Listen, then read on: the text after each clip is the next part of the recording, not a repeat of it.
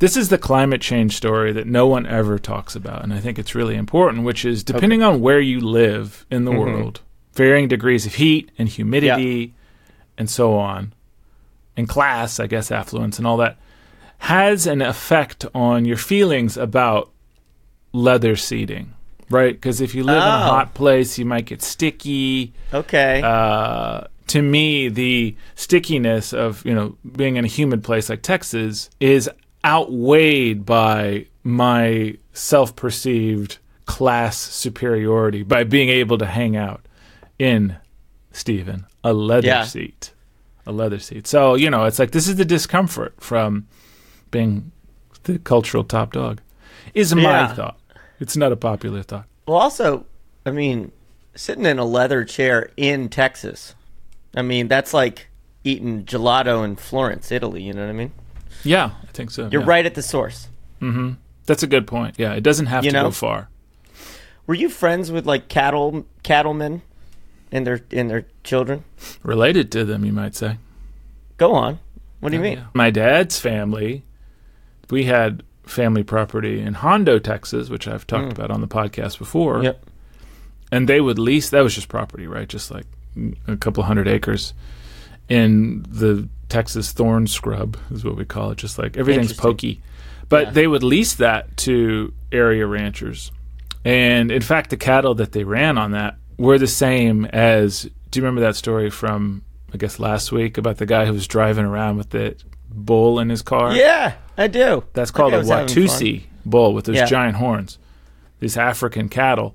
And so that's what would be on the property, just wandering around. It's hard to imagine fitting one of those into a Chrysler LeBaron, I have to tell you. What was that cow doing in the car? That's how that guy carried it from place to place, I guess. What?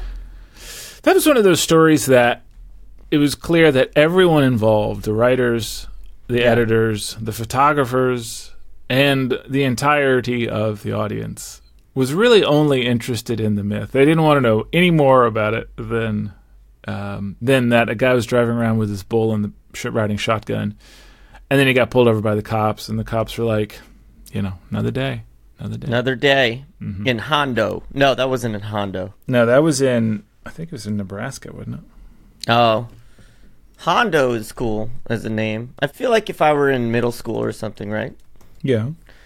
And I went away to summer camp. Or Nebraska. I went away to... Nebraska. It was in Nebraska? Okay. Yeah. If I were in middle school and I went away to either a summer camp or had like a magical summer outside of my hometown, and I wanted to come back with a big rebrand, I'd come back and I'd be like, my name's Hondo. Yeah. Hondo Jackson. That's Hondo Jackson. Name.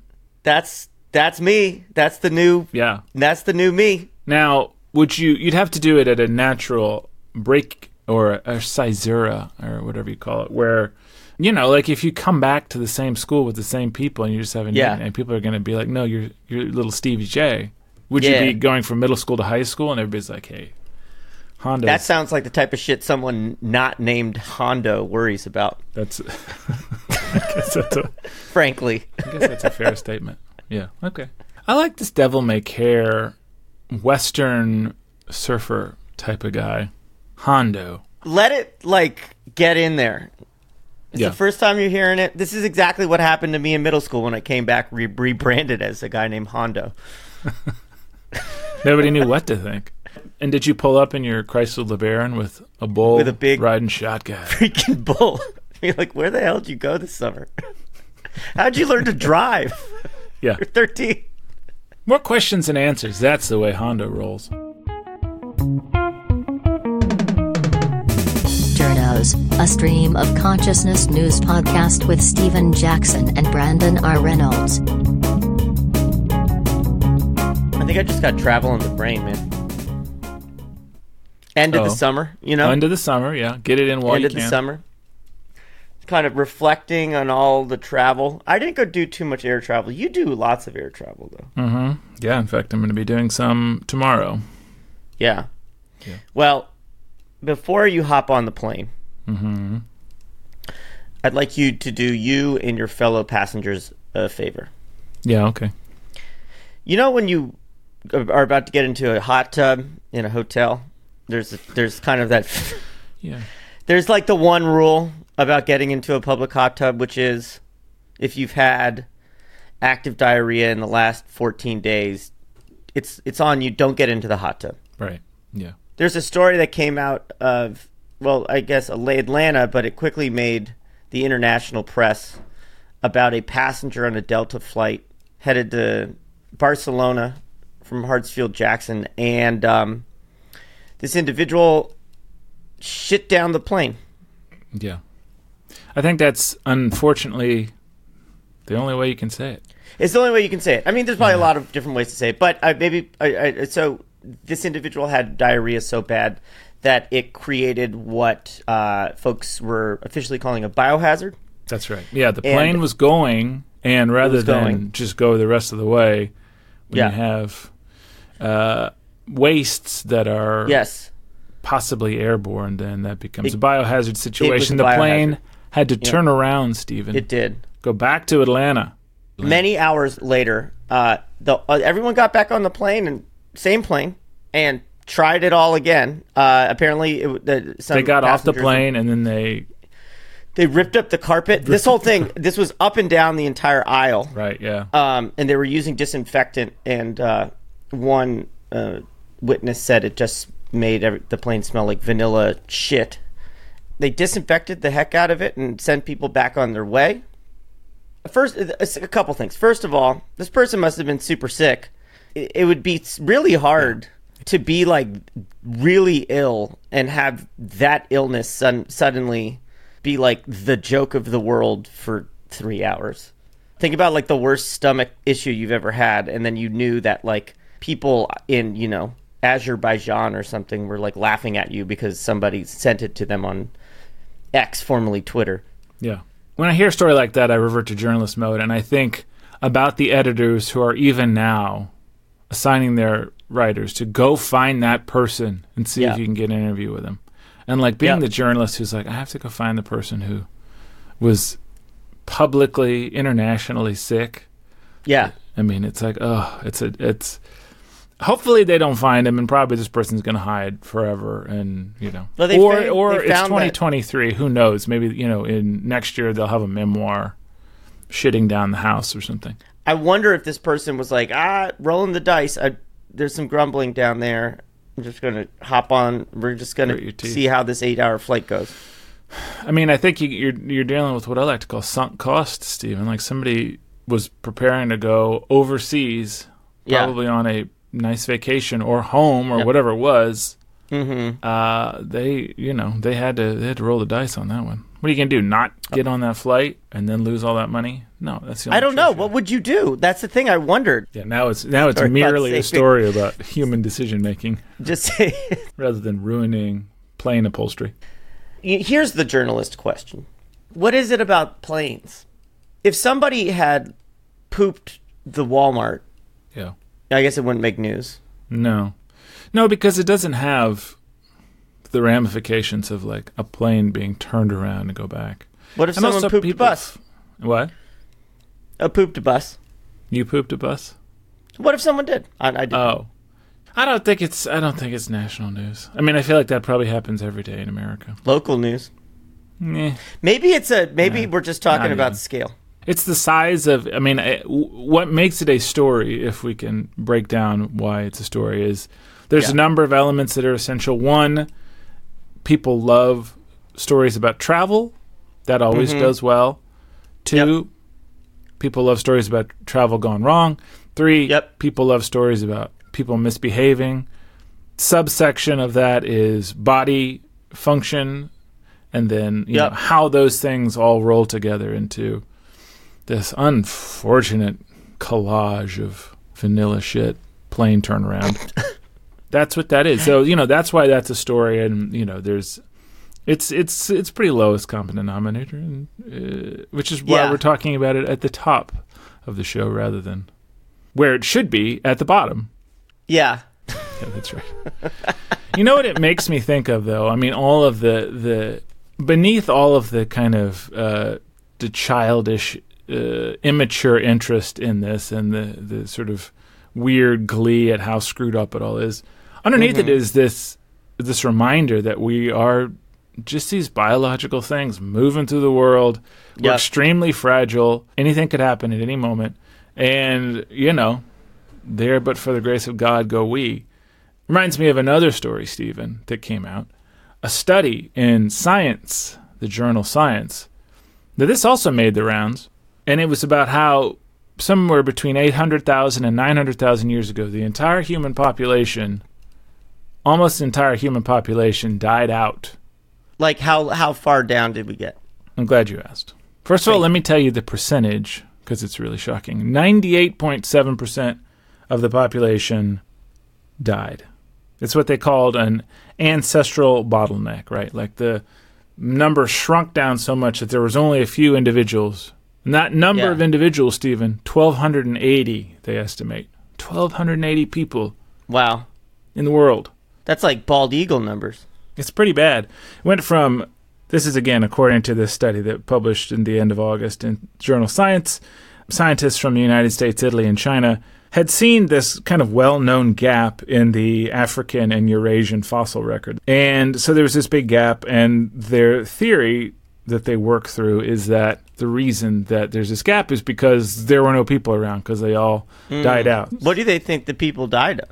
The hypotheses include, not surprisingly, changes in climate, temperature, drought, and then possibly, change in the availability of mammoths and mastodons and those kind of things. Either they went locally extinct. This was before they went extinct. So they were still around in the world, but maybe they weren't where these people were, which was in Africa. But so went from 98,130 individuals, give or take, down to, as I say, 1,280 or fewer, which is a severe bottleneck that happened somewhere around the early to middle Pleistocene, between 800,000 and 900,000 years ago. Think about how many people that is. Like 98,000 was all the people in the world. That's like, that's like a football stadium. Imagine all of the people in the world are Cowboys fans. Yeah. And then after this bottleneck, about 1,300 people or less, it's like the audience for a David Sedaris show. Imagine relying on a David Sedaris audience to repopulate the entire planet. Those were good metaphors because they spanned a wide spectrum, both numerically and culturally. Yeah. Yeah. It also helps you to envision, just how many people there were in the whole world. How did they come up with that number? That's a really good question. Let's see. They basically used modern human genome sequences and then compared that with the fossil record to figure out about how much genetic diversity there was. So it was a tool, according to Popular Science, a new method called Fast Infinitesimal Time Coalescent Process, FITCOL. All right. Now, explain that to me. Yeah, explain that like you're explaining it to somebody who thinks, I don't know, a story about somebody pooping on a plane is cool. Fair play, Stephen. Quote, according to the study, an estimated 65.85% of current genetic diversity may have been lost due to this bottleneck. The loss in genetic diversity prolonged a period of minimal numbers of humans who could successfully breed and was a major threat to the species, end quote. So basically, if you look at the modern genome, it contains the history of all the stuff that's gone on before. There's all these different sequences, and you can pull out events from the past based on how things combined and comparing them to older sequences that you have. But you can sort of reverse engineer what would have happened at any given point. But what everyone dances around in these stories, and I didn't see much of it, is whenever you see population bottleneck in any kind of biological literature, that's usually associated with this loss of genetic diversity. Like, oh, it's a bad thing when that happens. It's never like scientists are like, this is great. It makes it easier to count because there's fewer of them. No, they're like, that loss of diversity, genetic diversity, is really bad because now you don't have as much information to deal with. You don't have as much possibility for variability and randomness to come in there. And, a disease that focuses on one particular kind of thing can now wipe out everybody. So everybody's weaker. And, you look at Dalmatians, right? It's just one example. They're very inbred. Yeah. They got hearing problems. They got extremely bad attitudes. They get into trouble all the time. Okay, so think about the fact that there's 8 billion of us, and we all came from this population, and we all came out of this bottleneck. Bunch of weird inbreds. Yeah, we're sort of the weird designer dog of the universe in that way, right? Is that what you're getting at? What I'm getting at is somebody shitting all over a plane is the least of our worries. We're doing great by comparison. You know? That is It's amazing we made it. I mean, it's amazing we made it. We did make it. We are in some way, shape, or form the genetic ancestor of that like lucky, and I mean that like you and me on this podcast, like we're somehow connected to that like original group of 1,200 people. Yeah, the Hondo gene, or early people. What's that? The Hondo gene is strong. It's a real survivor. That's what makes you who you are today. That's what I'm talking about. See, you're getting the Hondo culture, and I say that because the Hondo culture is, all about things that kind of live forever. You know what I'm saying? Like that are very resilient, that endure many different epochs, be them species related or cultural epochs. Yeah, and that rather makes me think of your friend and mine, Stephen, Barbie. I just saw the movie. You did? Saturday. I did.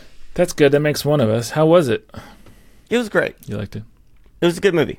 Needs, like anything, like... Needs more dudes. I think... Needs more dudes doing dude stuff. What's that? Needs more dudes. Yeah, needed more dudes. Yeah. I went, saw it with Laura. We went on a date. I think it'll go down as a very cool film that happened at a very unique time in our culture. Well, that's what I think is funny when you talk to people about the movie. People will say, I love it, or it was okay, or it was funny, or there was a problematic third act, or whatever, which undersells the idea that, and this continues to blow my mind, it's the highest grossing movie in Warner Brothers history. Warner Brothers, which is not a young company. That's crazy.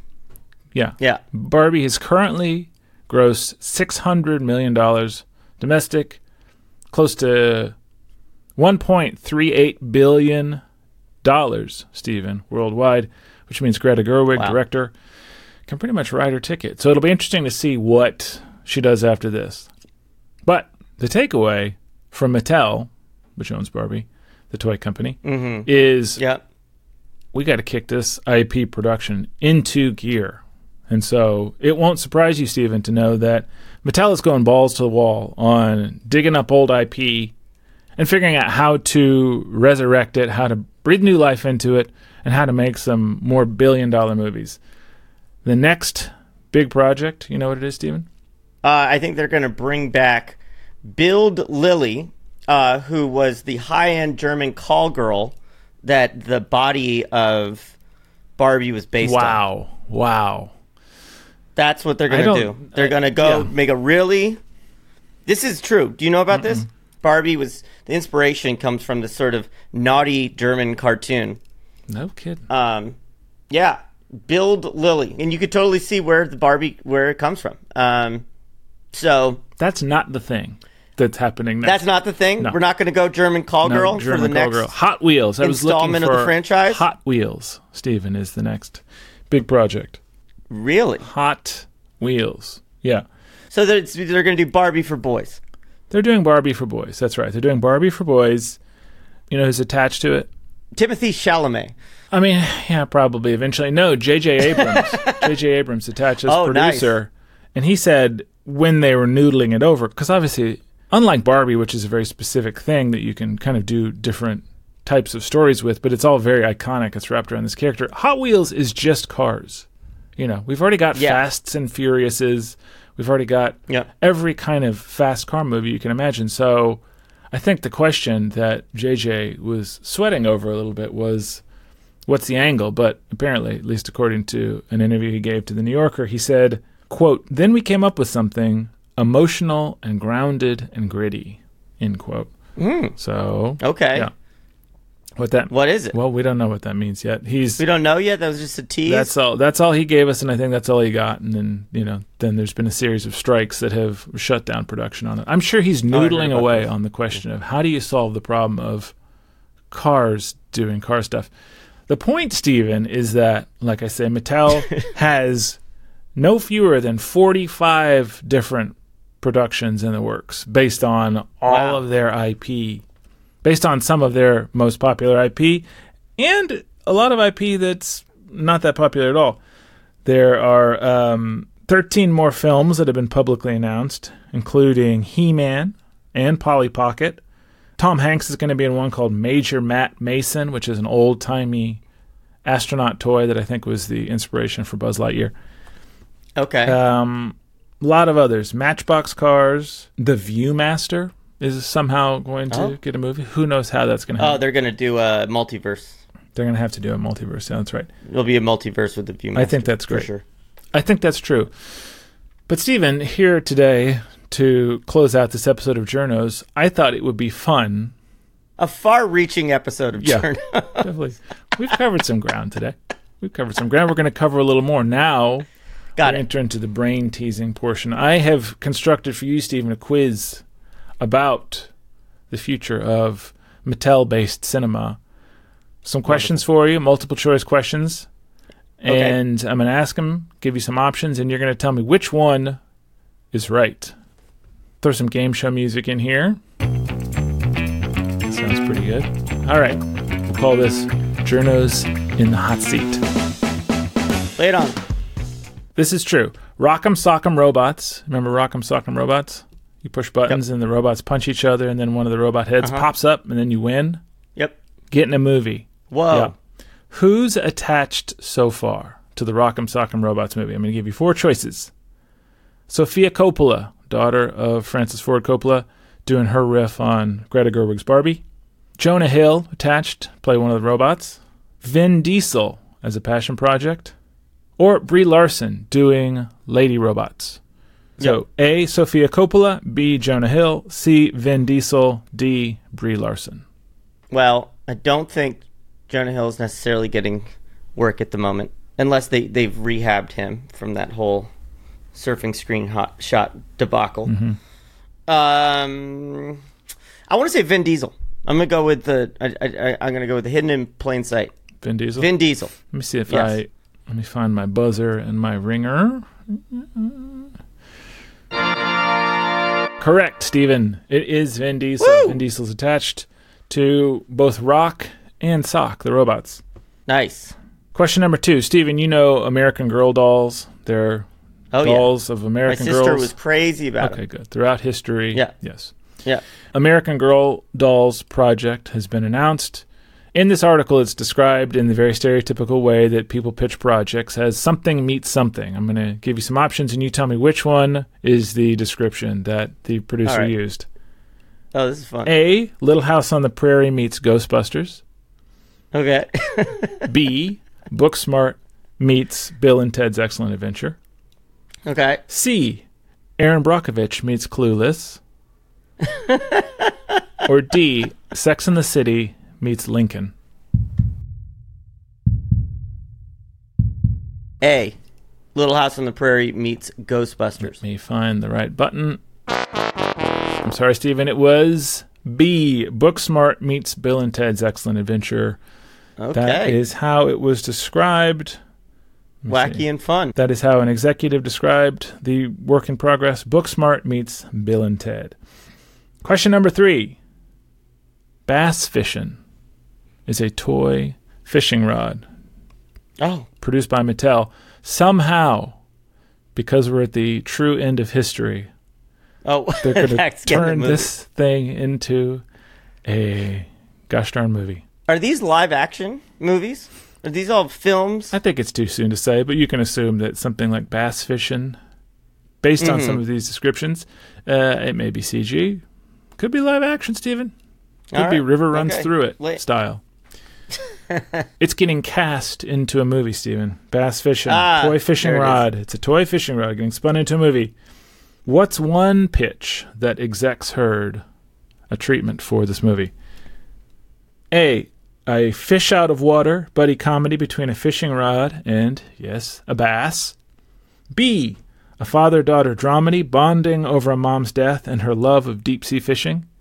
C, an intense sports drama about this cheating scandal in competitive fishing.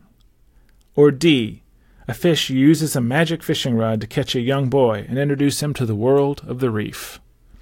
I think I got it. I think it's D. I think the fishing rod catches the boy, fish out of water, brings him into the reef. Going with D. Stephen, I'm sorry. Oh. It was C, an intense sports drama about this cheating scandal in competitive fishing, according to this executive, who then opined that it was an attempt, it seemed to this executive, quote, to Trojan horse a story that the writer actually wanted to tell into a conceit that might be greenlighted, which is not a bad idea. Which What else is it about? A Mattel Kids thing into a sports betting? Yeah. All right. Magic 8 Ball. I know you know Magic 8 Ball. Got it. Ooh, You're a yeah, woo-woo fun. kind of a kid, Stephen. Hey now, okay. Magic 8 Ball is becoming a movie. What's the proposed genre for the Magic 8 Ball movie? Going to give you some options. Magic 8 Ball movie. A horror comedy. B, a YA fantasy. YA young adult. C, a biopic. Or D, a sex romp. Which one is the Magic 8 Ball movie? I want to say it's either a YA or a biopic. Like, is there like... is there like is it like Tetris, but how the Magic 8 Ball came to be? Mm-hmm. YA seems super obvious. Horror comedy also seems obvious. I want to go biopic. Going biopic? Yeah. I'm sorry, Stephen. Oh, come on! Devised as a horror comedy from Jimmy Warden, the screenwriter of Cocaine Bear, who wants to crank it out as a horror comedy. What am I at? Like 2 out of 5? You have currently got one. One correct? You got one. One out All of, we're going into the 5th. So, you're batting 20%. So this is the 5th and final? No, there's a couple more. Okay. This is the vocabulary round. It's just one question. Okay. It's vocabulary. What's toyetic mean? Toyetic is a term that was used in this article, bantered around by the execs. Toyetic. Is it A, movies and TV shows in which the story suffers because the toys don't seem to come to life enough? B, movies and TV shows that generate merchandising opportunities? C, movies and TV shows that encourage children to identify with toys in a pathological way, a newish medical condition? Or D, movies and TV shows in which everything is miniaturized? Well, I feel like mimetic is where you're like identifying with the like species and things around you, and like you're taking on their form, like a mimetic. I'm just gonna go with that. It causes children to identify with the toys. That's a great one. Unfortunately, it's not the correct one. Oh, but it's a God great damn one. it! You know what it is? You are. See, I'm being targeted. Go on. What is it? I know how Hondo thinks. You know how you're in Hondo's brain. In Hondo territory. Typically, that's only Hondo wants to be there. B, movies and TV shows that generate merchandising opportunities. The execs are thinking about how to sell toys based on a movie about a toy. More toys. Wow. It's the virtuous cycle, or the vicious cycle, depending on how you look at it. Okay, there's Barney, Friendly Dinosaur, gonna be a movie. What do we know about it so far? A, that it's produced by Shoei, the Godzilla production company, starring Matthew Broderick and one of the original Godzilla actors. B, that the production is currently locked in a legal dispute because rights are owned by the production company behind the recent child trafficking conservative touchstone Sound of Freedom. And who knows what'll happen with that. C, Spielberg is currently attached to direct, working with the Jurassic Park ILM team, a version rumored to have some Jurassic Park crossover. Or D, Daniel Kaluuya of Get Out and Nope, set to produce a surreal Charlie Kaufman-esque version of Barney. I think it's the Godzilla version. That's a really good guess. It's not the right one. No! Yeah, sorry. Daniel Kaluuya of Get Out is attached to produce a version that is supposed to be very surreal. It's being compared to the work of Charlie Kaufman and Spike Jonze. This exec said, "We're leaning into the millennial angst of the property rather than fine-tuning this for kids. It's really a play for adults. Not that it's R-rated, but it'll focus on some of the trials and tribulations of being 30-something, growing up with Barney. Just the level of disenchantment within the generation. Wow. Barney. Carrying all of our sins for us. Yeah. All right, last question. Okay. In 2010, I'm having fun. and that's the important thing. And I'm learning something. In 2010, director Ridley Scott signed on to direct a film based on a popular property. What was it? A. Uno, set as a gladiator-style film of fighting to the death with cards. B. Monopoly, set around a Trump-like character. C. Operation, a high-stakes thriller shot in one take about a life-saving surgery. Or D. Pictionary, as an experimental interactive film to premiere on Netflix. Uno, All right, Monopoly, Operation, Pictionary. Monopoly.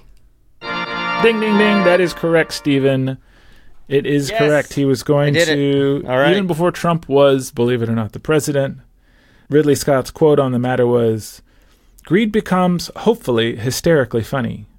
He also thought that it might have a futuristic look. Gonna dust off some Blade Runner.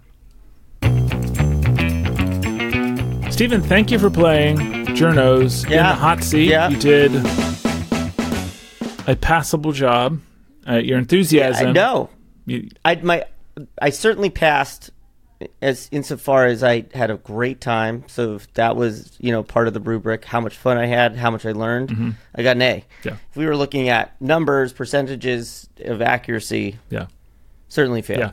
I would say that throughout the course of this episode, you passed through the bottleneck of ignorance and then have now evolved into a higher level intelligence. And you now know what to do in case someone has a bowel-related emergency on a plane.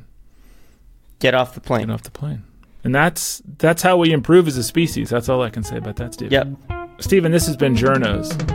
I'm Brandon R. Reynolds. And I'm Hondo. Okay. All right. You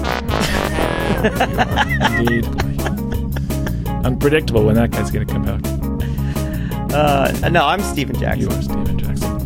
And we'll see you next time. Take care.